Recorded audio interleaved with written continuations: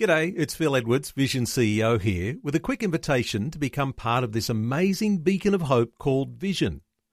Together we can put our love into action to help people of all kinds build or rebuild their lives on the truth of God. Please consider the part you can play during our upcoming Visionathon appeal, remembering that it's your support that makes Vision possible, including this podcast. Audio on demand from Vision Christian Media. If someone told you that you were a slave, how would you react? Probably like 99.9% of us, you'd exclaim, "Hey, I'm not a slave, I'm free." And yet it turns out that many people are wandering around with a very real slave mentality. And that's something that Jesus wants to do something about. Hi, I'm Bernie Diamond. Great to be back with you again. Today we're going to take a look at your freedom in Christ from a different perspective.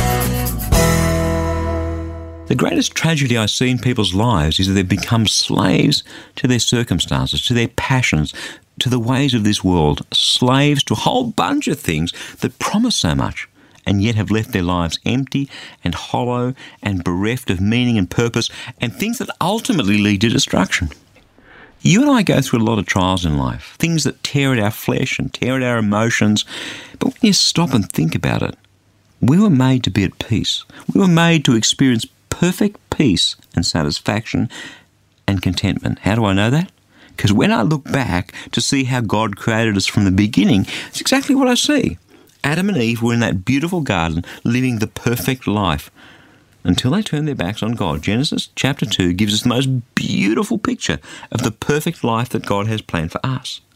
But of course, humanity, you and me included, turned our backs on God. And so sickness and trial and temptation and the consequences of rebellion against God all entered this world. It's why we have to suffer, as Shakespeare called it, the slings and arrows of outrageous fortunes. That's why things happen to us that we would never choose for ourselves. That's why we end up doing things to other people that really we wish we hadn't done. And that's why we're so powerless to save ourselves from continuing in a life that falls so far short of that beautiful, perfect ideal that God has planned for us. So people, you and me included, carry all this baggage around through life, baggage that gets heavier and heavier as the years pass. And whether we realize it or not, we can become slaves to that sin. We may not call it that, but all that weight on our shoulders becomes the norm. It drains the life out of us. And so we live as though it is the norm. We live as though slavery to sin and all its consequences is a normal state. Well, I'm here to tell you, wake up today, because it's just not normal. It's anything but normal. It may be common, it's just not normal. Yet all too many are slaves without realizing it. Have a listen to this discussion that Jesus had with some Jews, God's chosen people. John chapter 8, verses 31 to 36. You see, then Jesus said to the Jews who had believed in him, "If you continue in my word, you are truly my disciples, and you will know the truth, and the truth will make you free." They answered him, "Hang on, we're descendants of Abraham. We've never been slaves to anyone. What do you mean by saying it'll make us free?" And Jesus answered them, "Very truly I tell you, everyone who commits sin is a slave to sin. The slave does not have a permanent place in the household. The Son has a place there forever. So if the Son sets you free, you'll be free indeed." You see, they didn't realize they were slaves. They saw themselves as God's chosen people, not as slaves to their sin. Slaves were those people they had at home, Gentiles for the most part, who served them. But they themselves, as God's chosen people in their eyes, were free. But Jesus, as he has a habit of doing, goes straight to the heart of the reality. He says, "Look, guys, whoever commits sin is a slave to sin."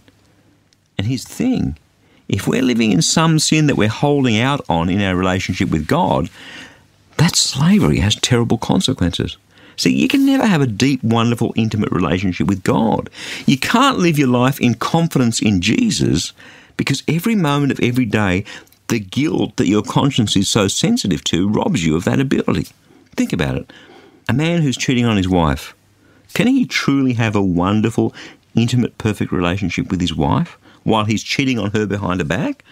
He can pretend, he can deceive his wife, although eventually she'll realise, but deep in his heart, he can't know the bliss of an intimate, exclusive relationship with his wife because his conscience condemns him.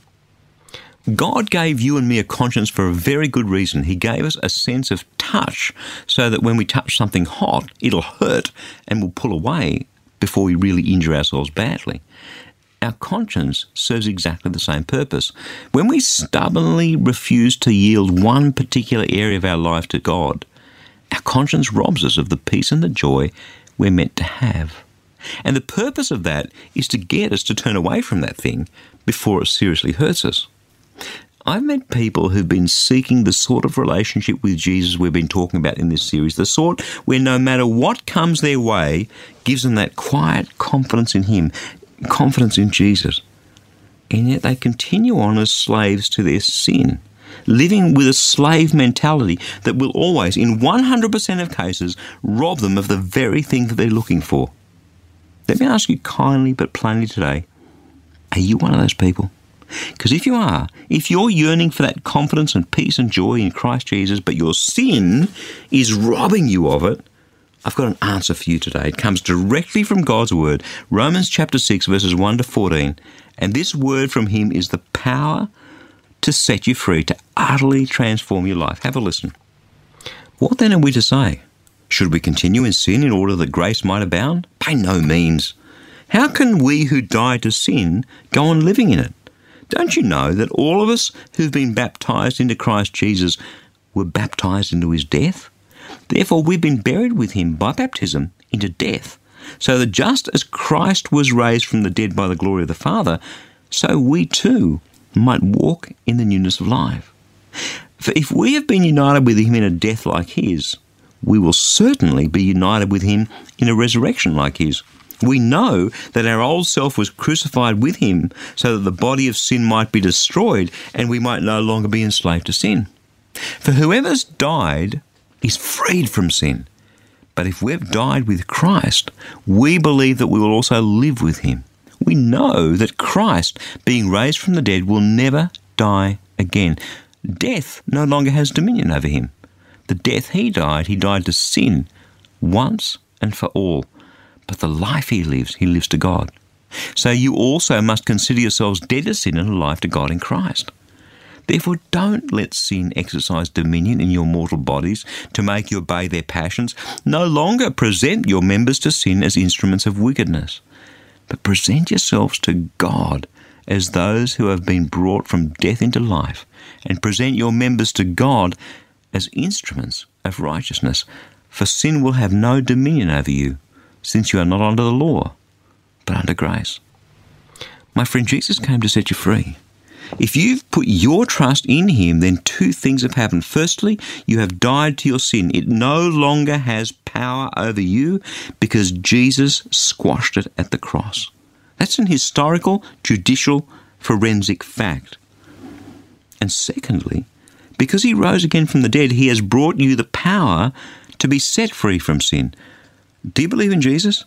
Then you already have the power to overcome your sin, a power that none of us has in and of ourselves. It's a gift from God, this power.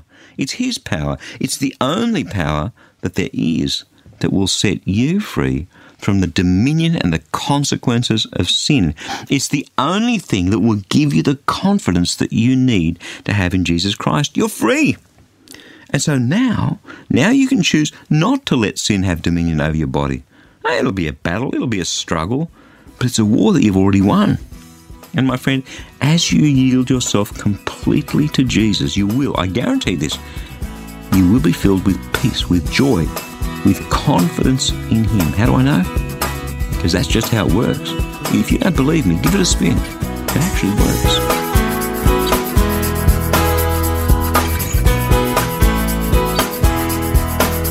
There are so many things that life throws at us that frankly undermine our confidence.